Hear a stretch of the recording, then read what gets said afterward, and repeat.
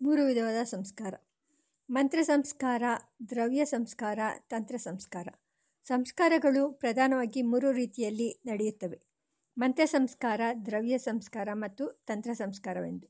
ಮಂತ್ರ ಸಂಸ್ಕಾರ: ವೇದಗಳಲ್ಲಿ ಪ್ರತಿ ಮಂತ್ರದಲ್ಲಿಯೂ ಆದಿಭೌತಿಕ, ಆದಿದೈವಿಕ ಮತ್ತು ಆಧ್ಯಾತ್ಮಿಕ ರೂಪವಾದ ಮೂರು ವಿಧವಾದ ಅರ್ಥಗಳಿರುತ್ತವೆ.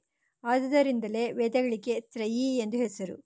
ವೇದ ಮಂತ್ರಗಳನ್ನು ಹೇಳಿ ಮಾಡುವ ವೈದಿಕ ಸಂಸ್ಕಾರಗಳು ಆದಿಭೌತಿಕ, ಆದಿದೈವಿಕ ಮತ್ತು ಆಧ್ಯಾತ್ಮಿಕ ರೂಪವಾಗಿ ಮೂರು ರೀತಿಯಲ್ಲಿ ನಡೆಯುತ್ತದೆ. ಪಂಚಭೂತಗಳಲ್ಲಿ ಒಂದಾದ ಕೇವಲ ಶಬ್ದ ಸ್ವರೂಪದ ಉಚ್ಚಾರಣದಿಂದ ಆಗುವ ಸಂಸ್ಕಾರವನ್ನು ಆದಿಭೌತಿಕ ಸಂಸ್ಕಾರ ಎನ್ನುತ್ತಾರೆ. ಇದನ್ನೇ ಶಬ್ದೋಚ್ಚಾರಣ ಪೂರ್ವಕ ಮಂತ್ರ ಸಂಸ್ಕಾರ ಎಂದು ಕರೆಯುತ್ತಾರೆ. ವೇದ ಮಂತ್ರಗಳಿಂದ ತಿಳಿದುಬರುವ ದೇವತೆಗಳು ಎರಡು ವಿಧ: ವೇದ ಮಂತ್ರಾರ್ಥಗಳಿಂದ ತಿಳಿದುಬರುವ ದೇವತೆಗಳು ಕೆಲವರು ಮತ್ತು ವೇದ ಮಂತ್ರಗಳಿಂದ ತಿಳಿದುಬರುವ ದೇವತೆಗಳು ಕೆಲವರು ಮತ್ತು ವೇದ ಮಂತ್ರಗಳ ಅಕ್ಷರಾತ್ಮಕವಾದ ದೇವತೆಗಳು ಕೆಲವರು. ಸಂಸ್ಕಾರ ಕರ್ಮಗಳಲ್ಲಿ ಉಚ್ಚರಿಸುವ ಮಂತ್ರಗಳಿಂದ ಈ ಎರಡೂ ವಿಧವಾದ ದೇವತೆಗಳಿಂದ ಸಂಸ್ಕಾರಿಯು ಸಂಸ್ಕರಿಸಲ್ಪಡುತ್ತಾನೆ. ಈ ರೀತಿಯಾದ ಸಂಸ್ಕಾರವನ್ನು ಆದಿದೈವಿಕವಾದ ಸಂಸ್ಕಾರವೆನ್ನುತ್ತಾರೆ. ಅದರಲ್ಲಿ ವೇದ ಮಂತ್ರಾರ್ಥದಿಂದ ತಿಳಿದುಬರುವ ದೇವತೆಗಳಿಂದ ಆಗುವ ಸಂಸ್ಕಾರವನ್ನು ಶಬ್ದಾರ್ಥಾತ್ಮಕ ದೇವತಾ ಸಂಸ್ಕಾರ ಎನ್ನುತ್ತಾರೆ. ವೇದ ಮಂತ್ರಗಳ ಅಕ್ಷರಾತ್ಮಕವಾದ ದೇವತೆಗಳಿಂದ ಆಗುವ ಸಂಸ್ಕಾರವನ್ನು ಶಬ್ದೋಚ್ಚಾರಣ ಪೂರ್ವಕ ದೇವತಾ ಸಂಸ್ಕಾರ ಎನ್ನುತ್ತಾರೆ. ಪ್ರಪಂಚದ ಸೃಷ್ಟಿ ಸ್ಥಿತಿ ಲಯಗಳಿಗೆ ಕಾರಣನಾಗಿ ವಿಶ್ವದಲ್ಲಿನ ಚೇತನ ಅಚೇತನಗಳೆಲ್ಲದರಲ್ಲಿಯೂ ವ್ಯಾಪಿಸಿರುವ ಪರಮಾತ್ಮನು ವೇದಮಂತ್ರಗಳ ಒಂದೊಂದು ಅಕ್ಷರಗಳಲ್ಲಿಯೂ ಅದರಲ್ಲಿ ಪ್ರತಿಪಾದ್ಯವಾದ ದೇವತೆಗಳಲ್ಲಿಯೂ ಅಂತರ್ಯಾಮಿಯಾಗಿದ್ದಾನೆ. ಅವನೇ ತನ್ನ ಆಜ್ಞಾರೂಪವಾದ ಶ್ರುತಿಸ್ಮೃತಿಗಳಲ್ಲಿ ಕೆಲ ಕರ್ಮಗಳನ್ನು ಮಾಡಿಯೇ ತೀರಬೇಕೆಂದು ವಿಧಿಸಿದ್ದಾನೆ. ಸಂಸ್ಕಾರ ಕರ್ಮಗಳ ಅನುಷ್ಠಾನವು ಅವನ ಆಜ್ಞಾರೂಪವಾದುದೇ ಆಗಿದೆ. ಈ ರೀತಿಯಾದ ಸಂಸ್ಕಾರ ಕರ್ಮಗಳನ್ನು ಅವನ ಆಜ್ಞಾರೂಪವಾಗಿ ಅವನ ಪ್ರೀತಿಗಾಗಿ ಸಂಸ್ಕಾರಿಯು ಅನುಷ್ಠಿಸಿದಾಗ ಇದರಿಂದ ಪ್ರೀತವಾದ ಆ ಪರಮಾತ್ಮನು ಸಂಸ್ಕಾರಿ ಮತ್ತು ಸಂಸ್ಕಾರ್ಯವನ್ನು ಸಂಸ್ಕರಿಸುತ್ತಾನೆ. ಎಲ್ಲರಿಗೂ ಆತ್ಮನಾದ ಸಂಸ್ಕಾರಿ ಮತ್ತು ಸಂಸ್ಕಾರ್ಯನಿಗೂ ಆತ್ಮನಾಗಿರುವ ಪರಮಾತ್ಮನಿಂದ ಆಗುವ ಈ ಸಂಸ್ಕಾರವನ್ನು ಆಧ್ಯಾತ್ಮಿಕ ಸಂಸ್ಕಾರ ಎನ್ನುತ್ತಾರೆ. ಪ್ರತಿಯೊಂದು ಶಬ್ದವು ಕೊನೆಯಲ್ಲಿ ಈತನಲ್ಲಿಯೇ ಪರ್ಯವಸಾನಗೊಂಡು ಈತನನ್ನೇ ಪ್ರತಿಪಾದಿಸುವುದರಿಂದ ಈ ಆಧ್ಯಾತ್ಮಿಕ ಸಂಸ್ಕಾರವನ್ನು ಆಧ್ಯಾತ್ಮಿಕ ರೂಪ ಶಬ್ದಾರ್ಥಾತ್ಮಕ ದೇವತಾ ಸಂಸ್ಕಾರ ಎಂದು ಕರೆಯುತ್ತಾರೆ. ಈ ಮೇಲೆ ಹೇಳಿದ ಸಂಸ್ಕಾರ ಕ್ರಮಗಳ ವಿವರವು ಈ ಕೆಳಕಂಡಂತಿರುತ್ತವೆ: ಶಬ್ದೋಚ್ಚಾರಣ ಪೂರ್ವಕ ಮಂತ್ರ ಸಂಸ್ಕಾರ: ಶಬ್ದಗಳನ್ನು ಉಚ್ಚರಿಸಿದಾಗ ಶಬ್ದಸ್ಫುರಣಗಳು ಉತ್ಪನ್ನವಾಗಿ ಅಲೆಗಳ ರೂಪದಲ್ಲಿ ಪ್ರವಹಿಸುತ್ತವೆ. ಇದು ಎಲ್ಲ ಶಬ್ದಗಳ ಉಚ್ಚಾರಣ ಸಮಯದಲ್ಲಿಯೂ ಉತ್ಪನ್ನವಾದರೂ ವೇದಮಂತ್ರೋಚ್ಚಾರಣೆ ಮಾಡುವಾಗ ಉತ್ಪನ್ನವಾಗುವ ಶಬ್ದಸ್ಫುರಣಗಳು ವಿಶೇಷವಾದ ಶಕ್ತಿಯನ್ನು ಹೊಂದಿ ಮನುಷ್ಯನ ದೇಹವನ್ನು ಒಳಹೊಕ್ಕು ಪ್ರಭಾವ ಬೀರುವ ಸಾಮರ್ಥ್ಯವನ್ನು ಹೊಂದಿರುತ್ತದೆ. ಈ ರೀತಿಯಾದ ಶಬ್ದ ಸ್ಫುರಣಗಳ ತರಂಗಗಳು ಮನುಷ್ಯನ ಬಾಹ್ಯ ಮತ್ತು ಆಂತರಿಕ ದೇಹದಲ್ಲಿರುವ ಇಂದ್ರಿಯ ಮತ್ತು ನಾಡಿಗಳಿಗೆ ತಗುಲಿ ಅವುಗಳು ಇರಬೇಕಾದ ಸಮಸ್ಥಿತಿಯಲ್ಲಿ ಅವುಗಳನ್ನು ನಿಲ್ಲಿಸಿ ಅವುಗಳಲ್ಲಿರುವ ದೋಷಗಳನ್ನು ದೂರ ಮಾಡುತ್ತವೆ. ವೈದಿಕವಾದ ಕೆಲ ಸಂಸ್ಕಾರಗಳಲ್ಲಿ ಕೆಲ ಇಂದ್ರಿಯಗಳ ಪ್ರಾಬಲ್ಯವು ಪ್ರಧಾನವಾಗಿರುತ್ತದೆ. ಉದಾಹರಣೆಗೆ ಗರ್ಭಾಧಾನ ಸಂಸ್ಕಾರದಲ್ಲಿ ಗರ್ಭವನ್ನು ಧರಿಸಬೇಕಾದ ಸ್ತ್ರೀಯ ಯೋನಿ ಮತ್ತು ಭ್ರೂಣಗಳು ಗರ್ಭಧಾರಣೆಗೆ ಅಡಚಣೆಯಾದ ದೋಷಗಳಿಂದ ದೂರವಾಗಿ ಗರ್ಭಧಾರಣೆಯನ್ನು ಮಾಡುವ ಸಾಮರ್ಥ್ಯವನ್ನು ಹೊಂದಿರಬೇಕು.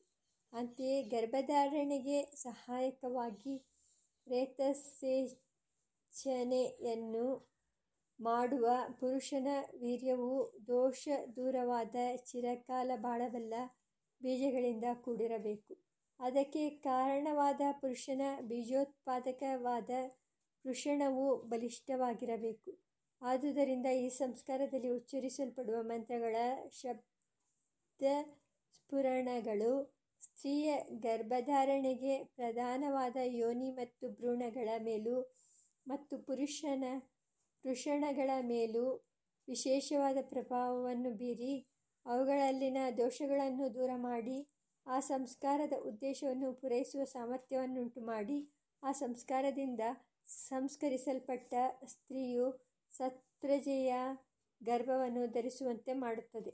ಅಂತೆಯೇ ಉಪನಯನದಲ್ಲಿ ಉಚ್ಚರಿಸುವ ವೇದಮಂತ್ರಗಳ ಶಬ್ದ ಸ್ಫುರಣಗಳು ವಟುವಿನ ಮನಸ್ಸು ಮತ್ತು ತಲೆಯ ಒಳಗೂ ಮತ್ತು ಹೊರಗೂ ವಿಶೇಷವಾದ ಪ್ರಭಾವವನ್ನು ಬೀರಿ ವಟುವಿನಲ್ಲಿ ಶ್ರದ್ಧಾ ಮೇಧ ಪ್ರಜ್ಞೆಗಳು ಅಧಿಕವಾಗುವಂತೆ ಮಾಡಿ ಅವನ ವಿದ್ಯಾಭ್ಯಾಸಕ್ಕೆ ಅರ್ಹತೆಯನ್ನುಂಟು ಮಾಡಿ ಸಹಾಯ ಮಾಡುತ್ತವೆ. ಈ ರೀತಿಯಾದ ಮಂತ್ರೋಚ್ಚಾರಣ ಸಂಸ್ಕಾರಗಳಲ್ಲಿ ಮಂತ್ರದ ಅಕ್ಷರ ಜೋಡಣೆಯ ಕ್ರಮ ಅಥವಾ ಅನುಪೂರ್ವಿಗೆ ಪ್ರಾಧಾನ್ಯ ಅರ್ಥ ಪ್ರಧಾನವೇ ಆಗಿದ್ದರೆ, ಮಂತ್ರಗಳಲ್ಲಿ ಮೇಲ್ಮೈ ನೋಟಕ್ಕೆ ತೋರುವ ಅರ್ಥವನ್ನೊಳಗೊಂಡ ಶಬ್ದಗಳಿಂದ ಕೂಡಿದ ತಿಳಿಯಾದ ಸಂಸ್ಕೃತ ಭಾಷೆಯಲ್ಲಿನ ಶ್ಲೋಕ ಅಥವಾ ವಾಕ್ಯಗಳನ್ನಾಗಲಿ ಅಥವಾ ಭಾಷಾಂತರಗಳ ವಾಕ್ಯಗಳನ್ನಾಗಲಿ ಸಂಸ್ಕಾರ ಕರ್ಮಗಳಲ್ಲಿ ಬಳಸಬಹುದಾಗಿತ್ತು. ಆದರೆ ಆ ರೀತಿಯಾದ ವಾಕ್ಯಗಳ ಉಚ್ಚಾರಣೆಗಳಿಂದ ಉತ್ಪನ್ನವಾದ ಶಬ್ದ ಸ್ಫುರಣಗಳು ವೇದ ಮಂತ್ರೋಚ್ಚಾರಣೆಗಳಿಂದ ಉತ್ಪನ್ನವಾದ ಶಬ್ದ ಸ್ಫುರಣಗಳಷ್ಟು ಶಕ್ತಿಯನ್ನು ಹೊಂದದಿರುವುದರಿಂದ ಮನುಷ್ಯನ ದೇಹೇಂದ್ರಿಯಗಳನ್ನು ಪ್ರವೇಶಿಸಿ ಅವುಗಳಲ್ಲಿನ ದೋಷ ದೂರ ಮಾಡಿ ಆಯಾ ಇಂದ್ರಿಯಗಳಿಗೆ ಬೇಕಾದ ಶಕ್ತಿ, ಬಲ ಅಥವಾ ಸಾಮರ್ಥ್ಯವನ್ನು ಉಂಟುಮಾಡುವ ಶಕ್ತಿಯನ್ನು ಹೊಂದಿರುವುದಿಲ್ಲ. ಆದುದರಿಂದಲೇ ಈ ಸೂಕ್ಷ್ಮಾಂಶಗಳನ್ನು ತಮ್ಮ ತಮ್ಮ ಯೋಗಬಲಗಳಿಂದ ಸಾಕ್ಷಾತ್ಕರಿಸಿಕೊಂಡ ಮಹರ್ಷಿಗಳು, ಸೂತ್ರಕಾರರು ಈ ಸಂಸ್ಕಾರದಲ್ಲಿ ಇದೇ ಮಂತ್ರವನ್ನು ಇದೇ ರೀತಿಯೇ ಉಚ್ಚರಿಸಬೇಕು ಎಂದು ನಿಷ್ಕೃಷ್ಟವಾಗಿ ಹೇಳಿದ್ದಾರೆ. ಮಂತ್ರೋಚ್ಚಾರಣ ಕ್ರಮದಲ್ಲಿ ವ್ಯತ್ಯಾಸವಾದರೆ ಅವುಗಳಿಂದ ಉತ್ಪನ್ನವಾಗುವ ಶಬ್ದ ಸ್ಫುರಣಗಳಲ್ಲಿಯೂ ವ್ಯತ್ಯಾಸವೇರ್ಪಟ್ಟು ಅದರಿಂದ ಆಗಬೇಕಾದ ಒಳ್ಳೆಯ ಫಲಕ್ಕಿಂತಲೂ ಹಾನಿಕರವಾದ ಫಲಗಳು ಕೆಲ ಸಮಯದಲ್ಲಿ ಉಂಟಾಗಬಹುದು ಎಂಬ ವಿಷಯವನ್ನು ಮನಗಂಡು ಮಂತ್ರೋಚ್ಚಾರಣ ಕ್ರಮದಲ್ಲಿ ಯಾವ ರೀತಿಯಲ್ಲಿಯೂ ತಪ್ಪಾಗದಿರಲು ಮಂತ್ರಗಳಲ್ಲಿನ ಅಕ್ಷರಗಳ ಉಚ್ಚಾರಣ ಕ್ರಮವನ್ನು ತಿಳಿಸುವ ಶಿಕ್ಷಾ ಗ್ರಂಥಗಳನ್ನು, ವೇದಗಳ ಪ್ರತಿಶಾಖೆಗಳಲ್ಲಿ ಕಂಡುಬರುವ ವೈಶಿಷ್ಟ್ಯಗಳನ್ನು ಬೋಧಿಸುವ ಪ್ರಾತಿಶಾಖ್ಯ ಗ್ರಂಥಗಳನ್ನು ರಚಿಸಿಕೊಂಡಿದ್ದಾರೆ. ವೇದಾಧ್ಯಯನ ಮಾಡುವುದರೊಡನೆ ಶಿಕ್ಷಾ ಪ್ರಾತಿಶಾಖ್ಯ ಗ್ರಂಥಗಳನ್ನು ಅಧ್ಯಯನ ಮಾಡಿದ ಆಚಾರ್ಯರಿಂದ ಪರಂಪರೆಯಲ್ಲಿ ಅನುಚಾನವಾಗಿ ಅಧ್ಯಯನ ಮಾಡಿದ ಸಂಸ್ಕಾರಿ ಅಥವಾ ಪುರೋಹಿತರ ವೇದ ಮಂತ್ರೋಚ್ಚಾರಣೆಯಿಂದ ಸಂಸ್ಕಾರ್ಯನಲ್ಲಿ ನಡೆಯುವ ಸಂಸ್ಕಾರವನ್ನು ಶಬ್ದೋಚ್ಚಾರಣ ಪೂರ್ವಕ ಮಂತ್ರ ಸಂಸ್ಕಾರವೆನ್ನುತ್ತಾರೆ. ವಿಶೇಷವಾಗಿ ಶ್ರುತಿಗಳಲ್ಲಿ ಲೌಕಿಕವಾಗಿ ಸಮಾಜದಲ್ಲಿ ಶಾಂತಿಯುತವಾಗಿ ಜೀವನ ನಡೆಸಲು ಬೇಕಾದ ಶಮದಮಾದಿ 8 ವಿಧವಾದ ಆತ್ಮಗುಣಗಳನ್ನು ಪಡೆಯುವ ಬಗೆಯನ್ನು ಹೇಳುವುದರ ಜೊತೆಗೆ ತ್ರೈವರ್ಣಿಕರಿಗೂ ವೇದಮಂತ್ರಗಳಿಂದ ಮಾಡಬೇಕಾದ ಸಂಸ್ಕಾರಗಳನ್ನು ಹೇಳಿದ್ದಾರೆ. ಈ ಸಂಸ್ಕಾರಗಳಲ್ಲಿ ಆಯಾ ಸಂಸ್ಕಾರಗಳಿಂದ ನಾವು ಪಡೆಯಬೇಕಾದ ಫಲಗಳನ್ನು ನಮಗೆ ಅನುಗ್ರಹಿಸಿಕೊಡುವ ದೇವತೆಯರನ್ನು ನಾವು ವಿಶೇಷವಾಗಿ ಪೂಜಿಸಿ ಅವರಿಂದ ಫಲವನ್ನು ಬೇಡುವ ಮಂತ್ರಜಾಲವು ಆಯಾ ಸಂಸ್ಕಾರಗಳಲ್ಲಿ ವಿನಿಯೋಗಿಸಲ್ಪಡುತ್ತವೆ.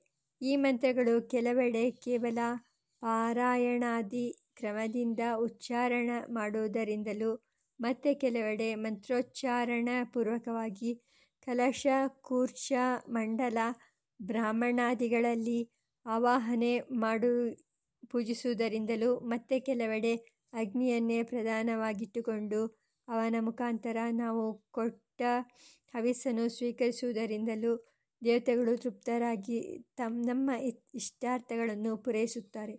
ಆದುದರಿಂದ ನಾವು ಆ ಶ್ರುತಿಗಳಲ್ಲಿ ಮತ್ತು ಶ್ರುತ್ಯಾನುಸಾರವಾಗಿ ಮಹರ್ಷಿಗಳಿಂದ ಹೇಳಲ್ಪಟ್ಟಿರುವ ಸ್ಮೃತಿಗಳಲ್ಲಿ ಹೇಳಿರುವ ಕ್ರಮದಲ್ಲಿ ಈ ಸಂಸ್ಕಾರಗಳನ್ನು ನಡೆಸಿಕೊಂಡು ಬರಬೇಕೆಂದು ಋತುಸ್ಮೃತಿಗಳಿಂದ ನಮಗೆ ತಿಳಿದು ಬರುತ್ತದೆ.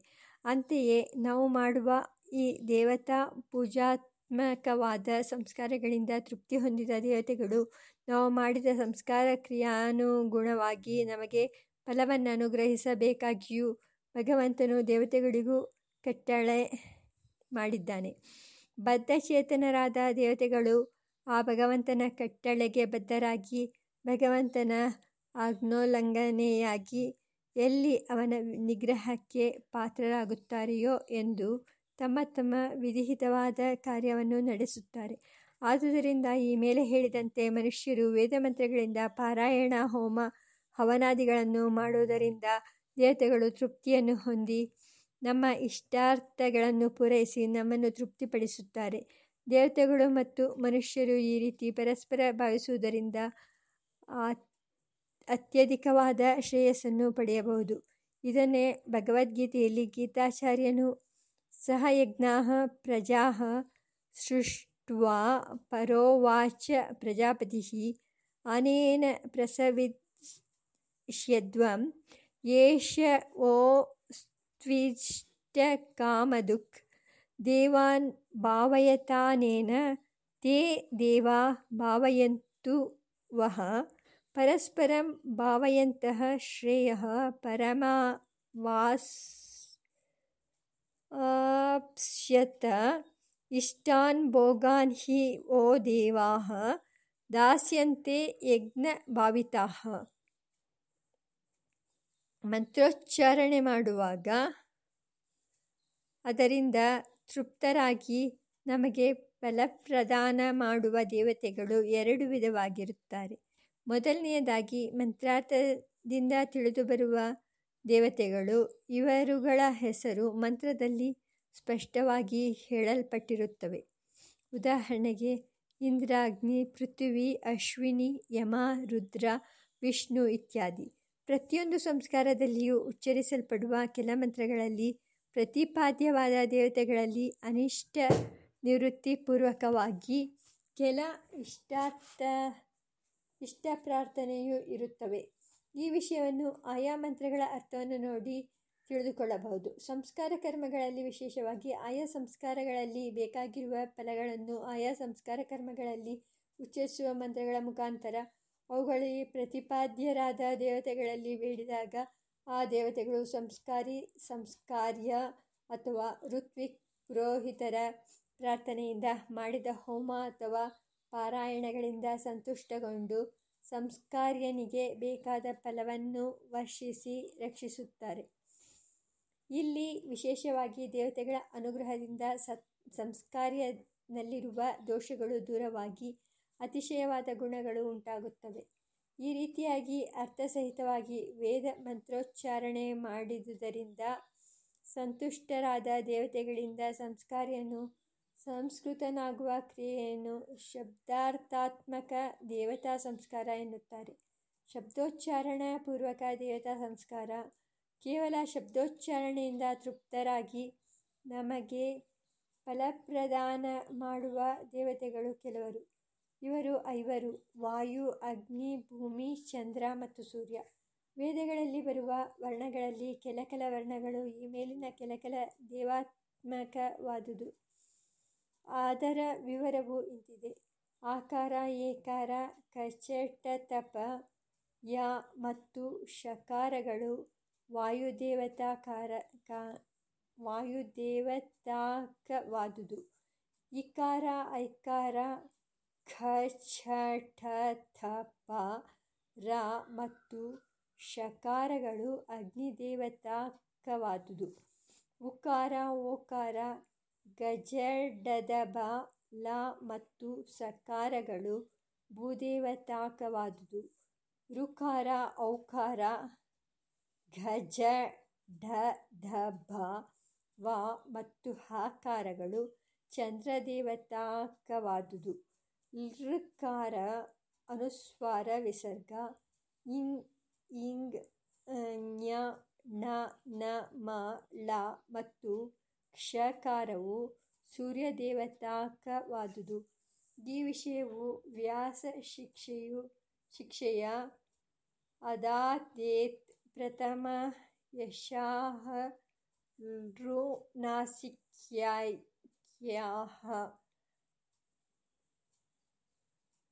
ಪಶೋತ್ತರಾಃ ಮತ್ತು ಅನಿಲಾಗ್ನಿ ಮಹೀದ್ವರ್ಕಾಃ ಪಂಚಾನಾಂತ್ವದಿ ದೇವತಾಃ ಎಂಬ ಸೂತ್ರಗಳನ್ನು ವ್ಯಾಖ್ಯಾನ ಮಾಡುವಲ್ಲಿ ಬ್ರಹ್ಮರ್ಷಿ ರಾಜಗಣಪಾಟಿಗಳು ತಮ್ಮ ಸರ್ವಲಕ್ಷಣ ಮಂಜರಿ ವ್ಯಾಖ್ಯಾನದಲ್ಲಿ ಅವರ್ಣಯತ್ ಪ್ರಥಮಾಶ್ಚ ಯಶೌ ವಾಯವದಿ ದೇವತಾಃ ಇವರ್ಣಯತ್ ದ್ವಿತೀಯಾಶ್ಚ ರಾಶೌ ವಹ್ನೈದಿ ದೇವತಾಃ ಉವರ್ಣವೋ ತೃತೀಯಾಶ್ಚ ಲಸೌ ಭೂಮ್ಯಾದಿ ದೇವತಾಃ ಋವರ್ಣವೌಶ್ಚತುರ್ಥಾಶ್ಚ ವಹೌ ಚಂದ್ರಾದಿ ದೇವತಾಃ ಋಕಾರಃ ಪಂಚಮಾಶ್ಚನ್ಯೇ ದುಶ್ಲಿಷ್ಟೋರ್ಕಾದಿ ದೇವತಾಃ ಎಂದು ವಿವರಿಸಿದ್ದಾರೆ. ಇಲ್ಲಿ ಹೇಳಿರುವ ಸ್ವರಗಳು ಅವುಗಳ ಹ್ರಸ್ವ ದೀರ್ಘ ಪ್ಲುತಾದಿ ಭೇದಗಳನ್ನು ಪ್ರತಿನಿಧಿಸುತ್ತವೆ. ಆದುದರಿಂದ ವೇದಮಂತ್ರಗಳನ್ನು ಹೇಳುವಲ್ಲಿ ಅಕಾರಾದಿ ಕ್ಷಕಾರಾಂತವಾಗಿ ಯಾವ ಒಂದು ವರ್ಣವನ್ನೇ ಆಗಲಿ ಸರಿಯಾಗಿ ಉಚ್ಚರಿಸುವುದೇ ಆದರೆ ಆ ವರ್ಣದ ಅಧಿದೇವತೆಯು ಅದರಿಂದ ತೃಪ್ತಳಾಗಿ ಮಂತ್ರೋಚ್ಚಾರಕನಿಗೆ ಅವನ ಇಷ್ಟಾರ್ಥಗಳನ್ನು ಪೂರೈಸಿಕೊಡುತ್ತಾಳೆ. ಇದನ್ನೇ ಏಕಃ ಶಬ್ದಃ ಸುಷ್ಟು ಪ್ರಯುಕ್ತಃ ಸ್ವರ್ಗೇ ಲೋಕೆ ಚ ಕಾಮದುಃಖ ಭವತಿ ಎಂಬ ನಾಲ್ನುಡಿಯು ಸಮರ್ಥಿಸುತ್ತದೆ. ಅಂತೆಯೇ ಮಂತ್ರೋಚ್ಚಾರಣೆಯಲ್ಲಿನ ಉದಾತ್ತಾನುದಾತ್ತ ಸ್ವರಿತ ಮತ್ತು ಪ್ರಚಯಗಳೆಂಬ ಸ್ವರಭೇದಗಳಲ್ಲಿ ಸತ್ವ ರಜಸ್ ಮತ್ತು ತಮಸ್ ಎಂಬ ಗುಣಭೇದಗಳು ಮತ್ತು ತದ್ಗುಣಾನುಸಾರವಾಗಿ ಬ್ರಾಹ್ಮಣಾದಿ ವರ್ಣಭೇದ ವ್ಯವಸ್ಥೆಯೂ ಇರುತ್ತದೆ. ಉದಾತ್ತವು ಸಾತ್ವಿಕ ಗುಣದಿಂದಲೂ ತ್ವರಿತವು ರಾಜಸ ಗುಣದಿಂದಲೂ ಅನುದಾತ್ತ ಮತ್ತು ಪ್ರಚಯವು ತಾಮಸ ಗುಣದಿಂದಲೂ ಕೂಡಿರುತ್ತದೆ. ಉದಾತ್ತವು ಬ್ರಾಹ್ಮಣ ವರ್ಣದುದಾಗಿಯೂ ಅನುದಾತ್ತವು ಕ್ಷತ್ರಿಯ ವರ್ಣದುದಾಗಿಯೂ ಸ್ವರಿತವು ವೈಶ್ಯ ವರ್ಣದುದಾಗಿಯೂ ಮತ್ತು ಪ್ರಚಯವು ಶೂದ್ರ ವರ್ಣದುದಾಗಿಯೂ ಇರುತ್ತದೆ. ಬ್ರಹ್ಮಜಾತಿರ್ಭವೇದುಚ್ಚಃ ಕ್ಷತ್ರಜಾತಿಸ್ತು ನೀಚಕಃ ವೈಶ್ಯಜಾತಿರ್ಭವೇತ್ ಸ್ವಾರಃ ಶೂದ್ರಸ್ತು ಪ್ರಚಯಸ್ಮೃತಃ ಉದಾತ್ತಃ ಸಾತ್ವಿಕಃ ಪ್ರೋಕ್ತಃ ಸ್ವರಿತೋ ರಾಜಸಃ ಸ್ಮೃತಃ ನಿಹತ ಪ್ರಚಯಾವೇತೌ ತಾಮಸೌ ತು ವಿದುರ್ಬುಧಾಃ. ಅಂತೆಯೇ ಅಕಾರಾದಿ ಕ್ಷಕಾರಾಂತವಾದ ವರ್ಣಗಳಲ್ಲಿಯೂ ಸಾತ್ವಿಕಾದಿ ಗುಣಭೇದದಿಂದ ಬ್ರಾಹ್ಮಣಾದಿ ವರ್ಣವ್ಯವಸ್ಥೆಯುಂಟು. ಅಕಾರಾದಿ ಸ್ವರಾಕ್ಷರಗಳು ವರ್ಗೀಯ ಪ್ರಥಮ ದ್ವಿತೀಯಾಕ್ಷರಗಳು ಬ್ರಾಹ್ಮಣ ಜಾತಿಯವು. ತೃತೀಯ ಚತುರ್ಥ ವರ್ಗೀಯ ವ್ಯಂಜನಗಳು ಕ್ಷತ್ರಿಯ ವರ್ಣದವು. ವರ್ಗೀಯ ಪಂಚಮಾಕ್ಷರಗಳು ಅಂತಸ್ಥಗಳೆಂಬ ಎರಲವ ಅಕ್ಷರಗಳು ವೈಶ್ಯ ವರ್ಣದವುಗಳು. ಅನುಸ್ವಾರ ವಿಸರ್ಗ ಮತ್ತು ಷಷಸಃ ಎಂಬ ಊಷ್ಮವರ್ಣಗಳು ಶೂದ್ರವರ್ಣಕ್ಕೆ ಸೇರಿದವು. ಸ್ವರಾಶ್ಚ ಪ್ರಥಮಾಶ್ಚೈವ ದ್ವಿತೀಯ ಬ್ರಹ್ಮಜಾತಯಃ ತೃತೀಯಾಶ್ಚ ಚತುರ್ಥಾಶ್ಚ ಕ್ಷತ್ರಜಾತಯ ಈರಿತಾಃ ಉತ್ತಮಾಶ್ಚೈವ ಮಂತಾಸ್ತಾಃ ವೈಶ್ಯಾ ಹಿ ಪರಿಕೀರ್ತಿತಾಃ ಅನುಸ್ವಾರೋ ವಿಸರ್ಗಶ್ಚ ಹ್ಯೂಷ್ಮಾಣೋ ವರಜಾಃ ಸ್ಮೃತಾಃ. ಆದುದರಿಂದ ತ್ರೈವರ್ಣಿಕರಲ್ಲಿಯೂ ಯಾವ ಯಾವ ಸಂಸ್ಕಾರಗಳಲ್ಲಿ ಯಾವ ಯಾವ ಸಾತ್ವಿಕಾದಿ ಗುಣವು ಸಂಸ್ಕಾರ ಸಂಸ್ಕಾರ್ಯ ಮತ್ತು ಸಂಸ್ಕಾರಿಯಲ್ಲಿ ಅಭಿವೃದ್ಧಿಯಾಗಬೇಕು. ಅದಕ್ಕೆ ತಕ್ಕ ಉದಾತ್ತಾದಿ ಸ್ವರಗಳಿಂದಲೂ ಆಕಾರಾದಿ ಅಕ್ಷರಗಳಿಂದಲೂ ಕೂಡಿದ ಮಂತ್ರಗಳು ಆಯಾಯ ಸಂಸ್ಕಾರಗಳಲ್ಲಿ ವಿನಿಯೋಗಿಸಬೇಕೆಂದು ಆಯಾಯ ಮಂತ್ರಗಳ ಮಹತ್ವ ಮತ್ತು ರಹಸ್ಯವನ್ನರಿತ ಮಹರ್ಷಿಕಲ್ಪರಾದ ಆಪಸ್ತಂಭ, ಬೋಧಾಯನ, ಶೌನಕಾದಿ ಸೂತ್ರಕಾರರು ತಮ್ಮ ತಮ್ಮ ಸೂತ್ರಗಳಲ್ಲಿ ಸಂಸ್ಕಾರ ಕ್ರಮವನ್ನು ನಿರ್ದೇಶಿಸಿದ್ದಾರೆ. ಇದನ್ನರಿತು ನಾವು ಆ ಸೂತ್ರಕಾರರ ನಿರ್ದೇಶನಾನುಸಾರವಾಗಿ ಸರಿಯಾದ ರೀತಿಯಲ್ಲಿ ಮಂತ್ರೋಚ್ಚಾರಣೆಯನ್ನು ಮಾಡಿ ಸಂಸ್ಕಾರಗಳನ್ನು ಮಾಡುವುದರಿಂದ ಆಯಾಯ ಫಲವನ್ನು ಸರಿಯಾಗಿ ಪಡೆಯುತ್ತೇವೆ. ಒಂದು ವೇಳೆ ಮಂತ್ರೋಚ್ಚಾರಣ ಕ್ರಮದಲ್ಲಿ ಉದಾತ್ತಾದಿ ಸ್ವರಗಳಲ್ಲಾಗಲಿ ಅಕಾರಾದಿ ವರ್ಣೋಚ್ಚಾರಣ ಕ್ರಮದಲ್ಲಾಗಲಿ ಅಲ್ಪ ಸ್ವಲ್ಪ ವ್ಯತ್ಯಾಸವಾದರೂ ಅದರಿಂದ ಸಂಸ್ಕಾರ್ಯನಲ್ಲಿ ಉತ್ಪನ್ನವಾಗಬೇಕಾದ ಸಾತ್ವಿಕಾದಿ ಗುಣ ವ್ಯತ್ಯಾಸವಾಗುವುದರಿಂದಲೂ ಮತ್ತು ಬ್ರಾಹ್ಮಣಾದಿ ವರ್ಣಗಳಿಗನುಗುಣವಾದ ಶಮದಮಾದಿಗಳ ವ್ಯತ್ಯಾಸದಿಂದಲೂ ಫಲ ವ್ಯತ್ಯಾಸವಾಗಿ ಪರಿಣಾಮ ಹೊಂದುತ್ತದೆ. ಆದುದರಿಂದ ಸಂಸ್ಕಾರವನ್ನು ಮಾಡುವ ಸಂಸ್ಕಾರಿಯು ಉಪನಯನಾದಿ ಕೆಲ ಸಂಸ್ಕಾರಗಳಲ್ಲಿ ಸಂಸ್ಕಾರ್ಯನು ಆ ಸಂಸ್ಕಾರಗಳನ್ನು ಮಾಡಿಸುವ ಪುರೋಹಿತನು ಬಹಳ ಎಚ್ಚರಿಕೆಯಿಂದ ಮಂತ್ರೋಚ್ಚಾರಣೆಯನ್ನು ಮಾಡುವುದರಿಂದ ತೃಪ್ತರಾದ ದೇವತೆಗಳು ಸಂಸ್ಕಾರ್ಯನಲ್ಲಿ ಆಯಾ ಸಂಸ್ಕಾರದಿಂದ ಉತ್ಪನ್ನವಾಗಬೇಕಾದ ಸಾತ್ವಿಕಾದಿ ಗುಣಗಳನ್ನು ಬ್ರಾಹ್ಮಣಾದಿ ವರ್ಣಧರ್ಮಗಳನ್ನು ಉತ್ಪನ್ನ ಮಾಡಿ ಇಷ್ಟಾರ್ಥಗಳನ್ನು ವರ್ಷಿಸಿ ರಕ್ಷಿಸುತ್ತಾರೆ. ಉಚ್ಚಾರಣದಲ್ಲಿ ತಪ್ಪಿದರೆ ಫಲವಾಪ್ತಿಯಲ್ಲಿಯೂ ವಿರೋಧವು ಕಂಡುಬರುತ್ತದೆ. ಉದಾಹರಣೆಗೆ, ತ್ವಷ್ಟ ಎಂಬುವವನು ತನ್ನ ಶತ್ರುವಾದ ದೇವೇಂದ್ರನನ್ನು ಕೊಲ್ಲುವಂತಹ ಪುತ್ರನು ತನಗೆ ಹುಟ್ಟಬೇಕೆಂದು ಯಾಗವನ್ನು ಮಾಡುವಲ್ಲಿ ಇಂದ್ರಶತ್ರು ವರ್ಧಸ್ವ ಸ್ವಾಹ ಎಂದು ಉಚ್ಚರಿಸುವಲ್ಲಿ ಸ್ವರದಲ್ಲಿ ತಪ್ಪಾಗಿ ಮಂತ್ರವನ್ನು ಉಚ್ಚರಿಸುವುದರಿಂದ ಮುಂದೆ ಅವನಿಗೆ ಹುಟ್ಟಿದ ಮಗನು ದೇವೇಂದ್ರನನ್ನು ಕೊಲ್ಲುವ ಬದಲು ದೇವೇಂದ್ರನಿಂದಲೇ ಹತನಾದನು. ಆದುದರಿಂದ ಮಂತ್ರೋಚ್ಚಾರಣ ಮಾಡುವಲ್ಲಿ ಮಂತ್ರವು ಸ್ವರದಿಂದಲಾಗಲಿ ವರ್ಣದಿಂದಲಾಗಲಿ ಹೀನವಾಗಿ ತಪ್ಪಾಗಿ ಪ್ರಯೋಗಿಸಲ್ಪಟ್ಟರೆ ಅದು ಅದರ ಸರಿಯಾದ ಮಂತ್ರಾರ್ಥವನ್ನು ಕೊಡಲಾಗದಿರುವುದರಿಂದ ಅದಕ್ಕೆ ವಿರುದ್ಧವಾದ ಫಲವನ್ನುಂಟುಮಾಡಿ ಅದೇ ವಾಗ್ರೂಪದ ವಜ್ರಾಯುಧವಾಗಿ ಆ ಕಾರ್ಯದ ಯಜಮಾನನನ್ನೇ ನಾಶಪಡಿಸುತ್ತದೆ. ಇದನ್ನೇ ಮಂತ್ರೋಹೀನಃ ಸ್ವರತೋ ವರ್ಣತೋ ವಾ ಮಿಥ್ಯಾ ಪ್ರಯುಕ್ತೋ ನ ತಮರ್ಥಮಾಹ ಸ ವಾಗ್ವಜ್ರೋ ಯಜಮಾನಂ ಹಿನಸ್ತಿ ಯತೇಂದ್ರಶತ್ರುಃ ಸ್ವರತೋಪರಾಧಾತ್ ಎಂದು ಪಾಣಿನಿ ಶಿಕ್ಷೆಯಲ್ಲಿಯೂ ಮತ್ತು ಸಾಕ್ಷರ ವಿಪರೀತಶ್ಚೇತ್ ರಾಕ್ಷಸಾ ಭವತಿ ಕೇವಲಂ ಎಂಬ ನಾಣ್ಣುಡಿಯಲ್ಲಿಯೂ ಹೇಳುತ್ತಾರೆ. ಆದುದರಿಂದ ಸಂಸ್ಕಾರಿಯು ಗುರುಮುಖವಾಗಿ ಸರಿಯಾಗಿ ಅಧ್ಯಯನ ಮಾಡಿ ಸುಸ್ಪಷ್ಟವಾಗಿ ಸ್ವಚ್ಛವಾಗಿ ಮಂತ್ರೋಚ್ಚಾರಣೆ ಮಾಡುವ ಆತ್ಮಗುಣಪೂರ್ಣನಾದ ಪುರೋಹಿತನನ್ನು ಮುಂದಿಟ್ಟುಕೊಂಡು ಸಂಸ್ಕಾರಗಳನ್ನಾಚರಿಸಬೇಕು. ಅದೂ ಅಲ್ಲದೆ ಎಲ್ಲ ದೇವತಾ ಸಾನ್ನಿಧ್ಯವೂ ಯಾವತೀರ್ವೈ ದೇವತಾಃ ತಾಃ ಸರ್ವಾಃ ವೇದವಿಧಿ ಬ್ರಾಹ್ಮಣೇ ವಸಂತಿ ತಸ್ಮಾತ್ ಬ್ರಾಹ್ಮಣೇಭ್ಯೋ ವೇದವಿದ್ಭೋ ದಿವೇ ದಿವೇ ನಮಸ್ಕುರ್ಯಾತ್ ಎಂದು ಶ್ರುತಿಗಳಲ್ಲಿ ಉದ್ಘೋಷಿಸಿರುವಂತೆ ವೇದಾಧ್ಯಯನ ಸಂಪನ್ನನಾದ ಬ್ರಾಹ್ಮಣನಲ್ಲಿ ಮಾತ್ರವೇ ಸರ್ವದೇವತೆಗಳ ಸಾನ್ನಿಧ್ಯವೂ ಇರುವುದರಿಂದಲೂ ವೇದಾಧ್ಯಯನ ಸಂಪನ್ನನಾದ ಬ್ರಾಹ್ಮಣನನ್ನು ಮಾತ್ರವೇ ಪುರೋಹಿತನನ್ನಾಗಿಟ್ಟುಕೊಂಡು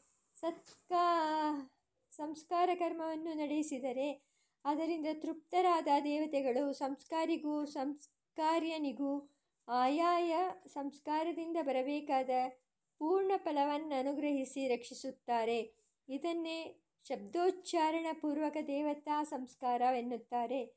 ಆಧ್ಯಾತ್ಮಿಕ ರೂಪ ಶಬ್ದಾರ್ಥಾತ್ಮಕ ದೇವತಾ ಸಂಸ್ಕಾರ ಬೃಹದಾರಣ್ಯಕೋಪನಿಷತ್ತಿನ ಮಾಧ್ಯಂದಿನ ಶಾಖೆಯ 5ನೆಯ ಅಧ್ಯಾಯದ 7ನೆಯ ಬ್ರಾಹ್ಮಣದಲ್ಲಿ ಪರಬ್ರಹ್ಮನು ಪರಿಪೂರ್ಣವಾದ ವೇದದಲ್ಲಿ ಎಲ್ಲೆಡೆಯೂ, ಅಂದರೆ ಪ್ರತಿಯೊಂದು ಅಕ್ಷರದಲ್ಲಿಯೂ ಅಡಗಿದ್ದಾನೆ.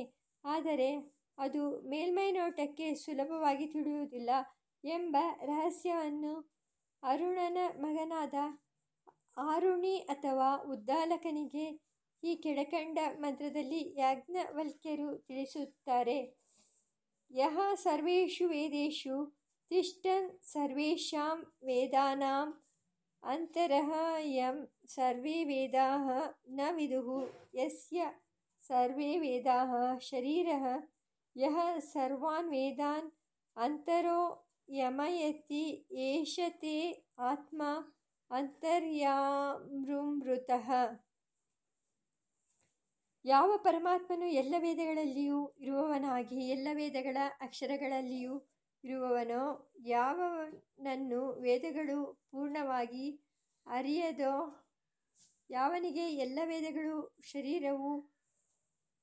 ಶರೀರವೋ, ಯಾವನು ಎಲ್ಲ ವೇದಗಳ ಒಳಗಿದ್ದು ನಿಯಮಿಸುತ್ತಿರುವನೋ ಅವನೇ ನಿನ್ನ ಅಂತರ್ಯಾಮಿಯೂ ಅಮೃತನೂ ಆದ ಆತ್ಮನು. ಈ ಮಂತ್ರದಿಂದ ವೇದಗಳ ಪ್ರತಿ ಅಕ್ಷರಗಳಲ್ಲಿಯೂ ಪರಮಾತ್ಮನೇ ಇದ್ದಾನೆ ಎಂದು ಹೇಳಿದಂತಾಯಿತು. ಈ ವಿಷಯವನ್ನೇ ಶ್ರೀಕೃಷ್ಣ ಪರಮಾತ್ಮನು ಭಗವದ್ಗೀತೆಯಲ್ಲಿ ವೇದ್ಯಶ್ಚ ಸರ್ವೈಃ ಅಹಮೇವ ವೇದ್ಯಃ ಶ್ಲೋಕ 15 ಎಲ್ಲ ವೇದಗಳಿಂದಲೂ ತಿಳಿಯಲ್ಪಡುವವನು ನಾನೇ ಎಂದು ತಿಳಿಸಿದ್ದಾನೆ.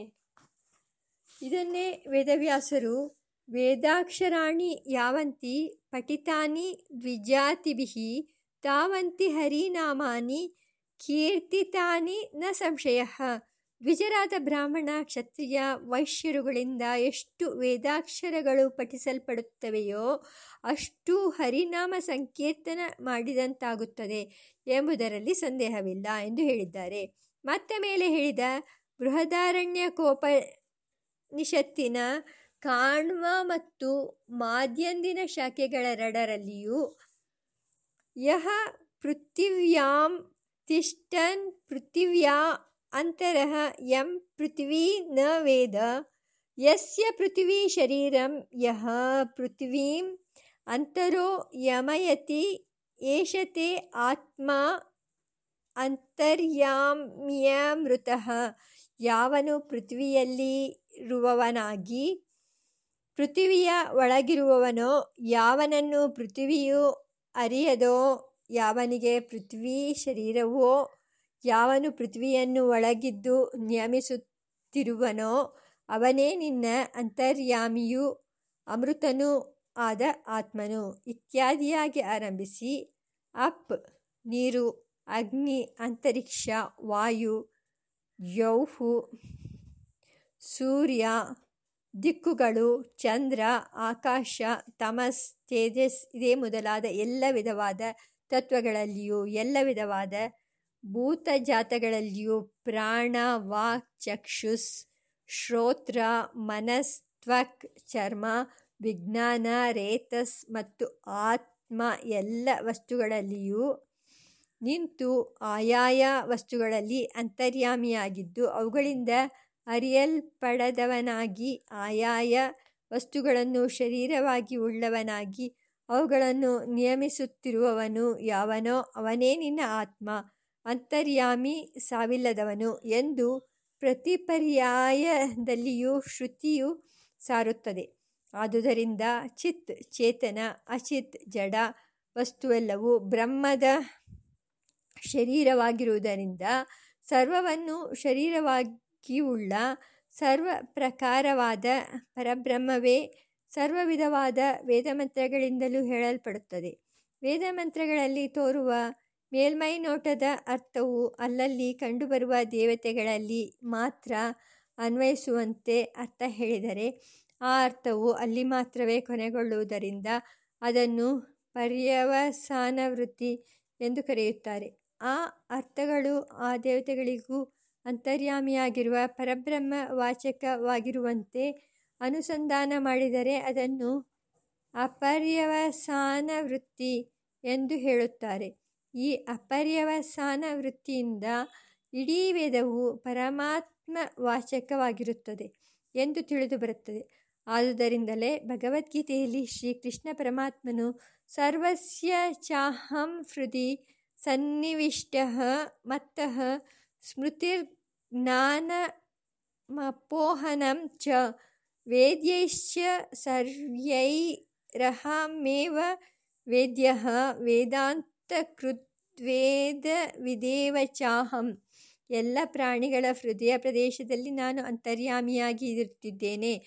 ಆದುದರಿಂದ ನನ್ನಿಂದಲೇ ಎಲ್ಲರಿಗೂ ಹಿಂದೆ ಅನುಭವಿಸಿದುದರ ನೆನಪುಂಟಾಗುತ್ತದೆ. ಇಂದ್ರಿಯಗಳಿಂದಾಗಲಿ ಅನುಮಾನದಿಂದಾಗಲಿ ಶಾಸ್ತ್ರದಿಂದಾಗಲಿ ಅಥವಾ ಯೋಗದಿಂದಾಗಲಿ ಉಂಟಾಗುವ ಜ್ಞಾನವು ನನ್ನಿಂದಲೇ ಉಂಟಾಗುತ್ತದೆ. ಪ್ರಾಣಿಗಳಿಗೆ ಆಗುವ ಜ್ಞಾನ ನಿವೃತ್ತಿ ಅಥವಾ ಊಹೆಯು ಅಪೋಹನಂ ನನ್ನಿಂದಲೇ ಆಗುತ್ತದೆ. ಎಲ್ಲ ವೇದಗಳಿಂದಲೂ ತಿಳಿಯಲ್ಪಡುವವನು ನಾನೇ. ಅಗ್ನಿ, ಸೂರ್ಯ ಮೊದಲಾದವರಿಗೆಲ್ಲ ನಾನೇ ಅಂತರ್ಯಾಮಿಯಾಗಿರುವುದರಿಂದ ಅವರನ್ನು ಪ್ರತಿಪಾದಿಸುವ ಎಲ್ಲ ವೇದಭಾಗಗಳು ಅವರಿಗೆಲ್ಲ ಆತ್ಮನಾದ ನನ್ನನ್ನೇ ಪ್ರತಿಪಾದಿಸುತ್ತವೆ. ವೇದಾಂತಕೃತ್ ವೇದಾನಾಂ ಇಂದ್ರಂ ಯಜೇತ ವರುಣಂ ಯಜೇ ಇತಿ ಏವಮಾದೀನಾಂ ಅಂತಃ ಫಲೇ ಹಿತೇ ಸರ್ವೇ ವೇದಾಃ ಪರ್ಯವಸ್ಯಂತಿ. ಅಂತಃಕೃತ್ ಫಲಕೃತ್ ವೇದೋದಿತ ಫಲಸ್ಯ ಪ್ರದಾತಾ ಚ ಅಹಮೇವ ವೇದವಿತ್ ಏವ ಚ ಅಹಂ ವೇದವಿತ್ ಚ ಅಹಂ ಏವ ಏವಂ ಮದಭಿಧಾಯಿನಂ ವೇದಂ ಅಹಂ ಏವ ವೇದ ಇತಃ ಅನ್ಯತಾ ಯೋ ವೇದಾರ್ಥಂ ಬ್ರೂತೆ ನ ಸ ವೇದವಿತ್ ಇತಿ ಅಭಿಪ್ರಾಯಃ. ಭಗವದ್ರಾಮಾನುಜಗೀತಾ ಭಾಷ್ಯ. ಇಂದ್ರನನ್ನು ಉದ್ದೇಶಿಸಿ ಯಾಗ ಮಾಡು, ವರುಣನನ್ನು ಉದ್ದೇಶಿಸಿ ಯಾಗ ಮಾಡು ಎಂದು ವೇದವು ಹೇಳುವ ಎಲ್ಲ ಯಜ್ಞಯಾಗಗಳ ಫಲಗಳನ್ನು ಕೊಡುವವನು ನಾನೇ. ನನ್ನನ್ನು ಕುರಿತು ಹೇಳುವ ವೇದವನ್ನು ತಿಳಿದವನು ನಾನೇ ಎಂದು ಹೇಳಿದ್ದಾನೆ. ವೇದೋದಿತವಾದ ಕರ್ಮಗಳ ಫಲವನ್ನೀಯುವವನು ಆ ಪರಬ್ರಹ್ಮನೇ ಎಂಬುದನ್ನು ಕೃಷ್ಣನು ಸಮರ್ಥಿಸಿದ್ದಾನೆ. ಯೋ ಯೋ ಯಾಂ ಯಾಂ ತನುಂ ಭಕ್ತಃ ಶ್ರದ್ಧಯಾರ್ಚಿತುಮಿಚ್ಛತಿ ತಸ್ಯ ತಸ್ಯಾಚಲಾಂ ಶ್ರದ್ಧಾಂ ತಾಮೇವ ವಿದದಾಮ್ಯಹಂ. ನನ್ನ ಶರೀರಭೂತರಾದ ದೇವತೆಗಳನ್ನು ಯಾವ ಯಾವ ಭಕ್ತನು ಶ್ರದ್ಧೆಯಿಂದ ಯಾವ ಯಾವ ರೂಪದಲ್ಲಿ ಅರ್ಚಿಸಲು ಇಚ್ಛಿಸುವನೋ ಅವನವನಿಗೆ ಆ ತರಹದ ನಿರ್ವಿಘ್ನವಾದ ಚಂಚಲಗೊಳ್ಳದ ಸ್ಥಿರವಾದ ಶ್ರದ್ಧೆಯನ್ನು ನಾನೇ ಉಂಟು ಮಾಡುತ್ತೇನೆ. ಸತಯಾ ಶ್ರದ್ಧಯಾ ಯುಕ್ತಃ ತಸ್ಯಾರಾಧನಮೀಹತೆ ಲಭತೆ ಚ ತತಃ ಕಾಮಾನ್ ಮಯ್ಯೇವ ವಿಹಿತಾನ್ ಹಿತಾನ್. ಅಂತಹ ನಿರ್ವಿಘ್ನವಾದ ಅಚಲವಾದ ಶ್ರದ್ಧೆಯಿಂದ ಕೂಡಿದವನಾಗಿ ಅವನು ಇಂದ್ರಾದಿ ದೇವತೆಗಳ ಪೂಜೆ ಮಾಡಲು ಬಯಸುತ್ತಾನೆ. ಅವನು ಆರಾಧಿಸುವ ಆಯಾ ದೇವತೆಗಳ ಅರ್ಚನೆ ನನ್ನ ಅರ್ಚನೆ ಎಂಬುದಾಗಿ ಅವನಿಗೆ ತಿಳಿಯದು. ಆದರೂ ಅವನು ನನ್ನಿಂದಲೇ ಕೂಡಲ್ಪಟ್ಟು ಆಯಾಯ ಕರ್ಮಫಲಗಳನ್ನು ಪಡೆಯುತ್ತಾನೆ. ಯೇಪ್ಯನ್ಯದೇವತಾ ಭಕ್ತಾಃ ಯಜಂತೆ ಶ್ರದ್ಧಯಾನ್ವಿತಾಃ ತೇಪಿ ಮಾಮೇವ ಕೌಂತೆಯ ಯಜಂತ್ಯವಿಧಿಪೂರ್ವಕಂ. ಇಂದ್ರಾದಿ ದೇವತೆಗಳ ಭಕ್ತರು ಯಾರೋ ಅವರು ಶ್ರದ್ಧೆಯೊಡನೆ ಇಂದ್ರಾದಿಗಳನ್ನುದ್ದೇಶಿಸಿ ಯಾಗಾದಿಗಳನ್ನು ಮಾಡುತ್ತಾರೆ. ನನ್ನನ್ನುಳಿದು ಎಲ್ಲವೂ ನನಗೆ ಶರೀರವೇ ಆಗಿರುವುದರಿಂದ ಅವರೂ ವಾಸ್ತವವಾಗಿ ನನ್ನನ್ನೇ ಭಜಿಸುತ್ತಾರೆ. ಆದರೆ ವಿಧಿಪೂರ್ವಕವಾಗಿ ಅವರು ನನ್ನನ್ನು ಸೇವಿಸುವುದಿಲ್ಲ. ಆಯಾ ಇಂದ್ರಾದಿ ದೇವತೆಗಳನ್ನು ಆರಾಧಿಸುವುದರಿಂದ ಆ ದೇವತೆಗಳ ಮುಖಾಂತರ ಅವರಿಗೆಲ್ಲ ಆತ್ಮನಾಗಿರುವ ನನ್ನನ್ನು ಆರಾಧಿಸುವೆನೆಂಬ ಅರಿವಿನಿಂದ ಅವರು ಆಯಾ ದೇವತೆಗಳನ್ನು ಪೂಜಿಸುವುದಿಲ್ಲ. ಆದ್ದರಿಂದ ಅವರ ಆರಾಧನೆ ವಿಧಿಪೂರ್ವಕವಾದುದಲ್ಲ. ಇಂದ್ರಾದಿ ಶರೀರವನ್ನು ಹೊಂದಿರುವ ಪರಮಪುರುಷನ ಆರಾಧನೆ ಈ ಕ್ರಮಗಳು ಎಂದು ಆರಾಧ್ಯನಾದವನು ಆ ಪರಮಪುರುಷನೇ ಎಂದು ಅವರು ಅರಿಯರು. ಅಹಂ ಹಿ ಸರ್ವಯಜ್ಞಾನಾಂ ಭೋಕ್ತಾ ಚ ಪ್ರಭುರೇವ ಚ ನ ತು ಮಾಮಾಭಿಜಾನಂತಿ ತತ್ವೇನಾತಶ್ಚ್ಯವಂತಿ ತೇ. ಎಲ್ಲ ಯಜ್ಞಗಳ ಭೋಕ್ತೃವು ಫಲಪ್ರದನು ನಾನೇ. ಅವರು ನನ್ನನ್ನು ಈ ರೀತಿ ತತ್ವಶಃ ತಿಳಿಯರು. ಅದರಿಂದ ದೇಶತಃ ಕಾಲತಃ ಸ್ವರೂಪತಃ ಪರಿಮಿತವಾದ ಫಲವನ್ನು ಹೊಂದಿ ಅಲ್ಲಿಂದ ಜಾರುವರು. ಒಟ್ಟಿನಲ್ಲಿ ಸರ್ವಕರ್ಮ ಸಮಾರಾಧ್ಯನು ಪರಮಾತ್ಮನೇ ಎನ್ನುವುದು ಸ್ಪಷ್ಟವಾಯಿತು. ಇದನ್ನು ಶ್ರುತಿಯು ಯಜ್ಞೋ ವೈ ವಿಷ್ಣುಃ ಎಂದು ಬೃಹದಾರಣ್ಯಕೋಪನಿಷತ್ತಿನ ಮಾಧ್ಯಂದಿನ ಶಾಖೆಯಲ್ಲಿ 5ನೆಯ ಅಧ್ಯಾಯದ 7ನೆಯ ಬ್ರಾಹ್ಮಣದಲ್ಲಿ ಯಃ ಸರ್ವೇಷು ಯಜ್ಞೇಷು ತಿಷ್ಠನ್ ಸರ್ವೇಭ್ಯಃ ಯಜ್ಞೇಭ್ಯಃ ಅಂತರಃ ಯಂ ಸರ್ವಾಣಿ ಯಜ್ಞಾನಿ ನ ವಿದುಃ ಯಸ್ಯ ಸರ್ವಾಣಿ ಯಜ್ಞಾನಿ ಶರೀರಾಣಿ ಯಃ ಸರ್ವಾಣಿ ಯಜ್ಞಾನಿ ಅಂತರಃ ಯಮಯತಿ ಯೇಷ ತೇ ಆತ್ಮ ಅಂತರ್ಯಾಮ್ಯಮೃತಃ ಎಂಬಲ್ಲಿಯೂ ಘಂಟಾಘೋಷವಾಗಿ ತಿಳಿಸಿದೆ. ಆದುದರಿಂದಲೇ ಜೈಮಿನಿಯು ಅಗ್ನಿಯೇ ಮೊದಲಾದ ಶಬ್ದಗಳು ಸಾಕ್ಷಾತ್ತಾಗಿ ಪರಮಾತ್ಮನನ್ನೇ ನೇರವಾಗಿ ಹೇಳುತ್ತದೆ ಎಂದರೂ ವಿರೋಧವಿಲ್ಲ ಎಂದು ಅಭಿಪ್ರಾಯಪಟ್ಟಿದ್ದಾರೆಂದು ವೇದವ್ಯಾಸರು ಸಾಕ್ಷಾದಪ್ಯ ವಿರೋಧಂ ಜೈಮಿನಿಃ ಎಂದು ಬ್ರಹ್ಮಸೂತ್ರದಲ್ಲಿ ತಿಳಿಸಿದ್ದಾರೆ. ಇದರಿಂದಲೂ ಸರ್ವಕರ್ಮ ಸಮಾರಾಧ್ಯನು ಪರಮಾತ್ಮನೇ ಎನ್ನುವುದು ಸ್ಪಷ್ಟವಾಯಿತು. ದ್ರವಿಡ ಭಾಷ್ಯಕಾರರು ಈ ವಿಷಯವನ್ನು ಹೀಗೆ ಹೇಳಿದ್ದಾರೆ. ಫಲಸಂಬಿಭತ್ಸಯಾ ಕರ್ಮಭಿಃ ಆತ್ಮಾನಂ ಪಿಪ್ರಿಷತಿ ಸುಪ್ರೀತಃ ಅಲಂ ಫಲಾಯೇತಿ ಶಾಸ್ತ್ರ ಮರ್ಯಾದಾ. ಫಲವನ್ನು ಹೊಂದುವ ಇಚ್ಛೆಯಿಂದ ನಿತ್ಯ ನೈಮಿತ್ತಿಕ ಕರ್ಮಗಳನ್ನು ಮಾಡಿ ಅವುಗಳಿಂದ ಸರ್ವಾತ್ಮನಾದ ಪರಮಾತ್ಮನನ್ನು ಪ್ರೀತಿಸುವಂತೆ ಮಾಡಲು ಇಚ್ಛಿಸುತ್ತಾರೆ. ಅವನು ಪ್ರೀತನಾದರೆ ಫಲವನ್ನು ಕೊಡಲು ಸಮರ್ಥನಾಗುತ್ತಾನೆ ಎಂದು ತೈತ್ತಿರೀಯ ಮಹಾನಾರಾಯಣೀಯದಲ್ಲಿ ಬರುವ ಇಷ್ಟಾಪೂರ್ತಂ ಬಹುಧಾ ಜಾತಂ ಜಾಯಮಾನಂ ವಿಶ್ವಂ ಬಿಭರ್ತಿ ಭುವನಸ್ಯ ನಾಭಿಃ ಎಂಬ ಮಂತ್ರವು ಈ ವಿಷಯವನ್ನೇ ಸಮರ್ಥಿಸುತ್ತದೆ. ಶ್ರುತಿಗಳಲ್ಲಿ ಹೇಳಲ್ಪಟ್ಟ ಯಾಗಾದಿಗಳನ್ನು ಇಷ್ಟ ಎನ್ನುತ್ತಾರೆ. ಸ್ಮೃತಿಗಳಲ್ಲಿ ಹೇಳಲ್ಪಟ್ಟಿರುವ ಬಾವಿ, ಕೆರೆ, ಕಟ್ಟೆ ಮೊದಲಾದವನ್ನು ತೋಡಿಸುವುದೇ ಮುಂತಾದವನ್ನು ಪೂರ್ತ ಎನ್ನುತ್ತಾರೆ. ಭೂತ, ವರ್ತಮಾನ ಮತ್ತು ಭವಿಷ್ಯತ್ ಎಂಬ 3 ಕಾಲಗಳಲ್ಲಿ ನಡೆಯಲ್ಪಡುವ ಶ್ರೌತಾಸ್ಮಾರ್ಥ ಕರ್ಮಗಳನ್ನು ಸ್ವೀಕರಿಸುವವನಾಗಿಯೂ ಅಂದರೆ ಅವುಗಳಿಂದ ಆರಾಧಿಸಲ್ಪಡುವವನಾಗಿಯೂ ಕರ್ಮಗಳಿಗೆ ತಕ್ಕ ಫಲಗಳನ್ನು ಕೊಡುವುದರಿಂದ ಲೋಕಕ್ಕೆ ಆಧಾರಭೂತನಾಗಿಯೂ ಇರುವವನು ಪರಮಾತ್ಮನು. ಕೊನೆಯದಾಗಿ ಈ ವಿಷಯದಲ್ಲಿ ಗೀತಾಚಾರ್ಯನು ಹೇಳಿರುವ ಸಿದ್ಧಾಂತವಿದು. ಯತಃ ಪ್ರವೃತ್ತಿಭೂತಾನಾಂ ಯೇನ ಸರ್ವಮಿದಂ ತತಂ ಸ್ವಕರ್ಮಣಾ ತಮಭ್ಯರ್ಚ್ಯ ಸಿದ್ಧಿಂ ವಿಂದಂತಿ ಮಾನವಃ. ಜ್ಞಾನವಿರುವ ಚೇತನರು ಜ್ಞಾನವಿಲ್ಲದ ಜಡಸ್ವರೂಪವಾದ ಅಚೇತನವು ಯಾವನಿಂದ ಕಾರ್ಯದಲ್ಲಿ ಪ್ರವರ್ತಿಸುವಂತಾಗುತ್ತದೆಯೋ, ಈ ಪ್ರಪಂಚವೆಲ್ಲವೂ ಯಾರಿಂದ ವ್ಯಾಪಿಸಲ್ಪಟ್ಟಿದೆಯೋ ಧರಿಸಲ್ಪಟ್ಟಿದೆಯೋ ಆ ನನ್ನನ್ನು ಮಾನವನು ತನಗೆ ನಿಯತವಾಗಿರುವ ನಿತ್ಯ ನೈಮಿತ್ತಿಕವಾದ ಕರ್ಮಗಳಿಂದ ಪೂಜಿಸಿ ಸಂತುಷ್ಟಗೊಳಿಸಿ ತನ್ನ ಇಷ್ಟಾರ್ಥವೆಂಬ ಫಲಸಿದ್ಧಿಯನ್ನು ಪಡೆಯುತ್ತಾನೆ. ಒಟ್ಟಿನಲ್ಲಿ ಸರ್ವಕರ್ಮ ಸಮಾರಾಧ್ಯನು ಪರಮಾತ್ಮನೇ. ಸರ್ವಕರ್ಮಗಳ ಅನುಷ್ಠಾನದಿಂದ ಪ್ರೀತನಾಗಿ ಚೇತನರಿಗೆ ಫಲವನ್ನು ಕೊಡುವವನು ಪರಮಾತ್ಮನೇ.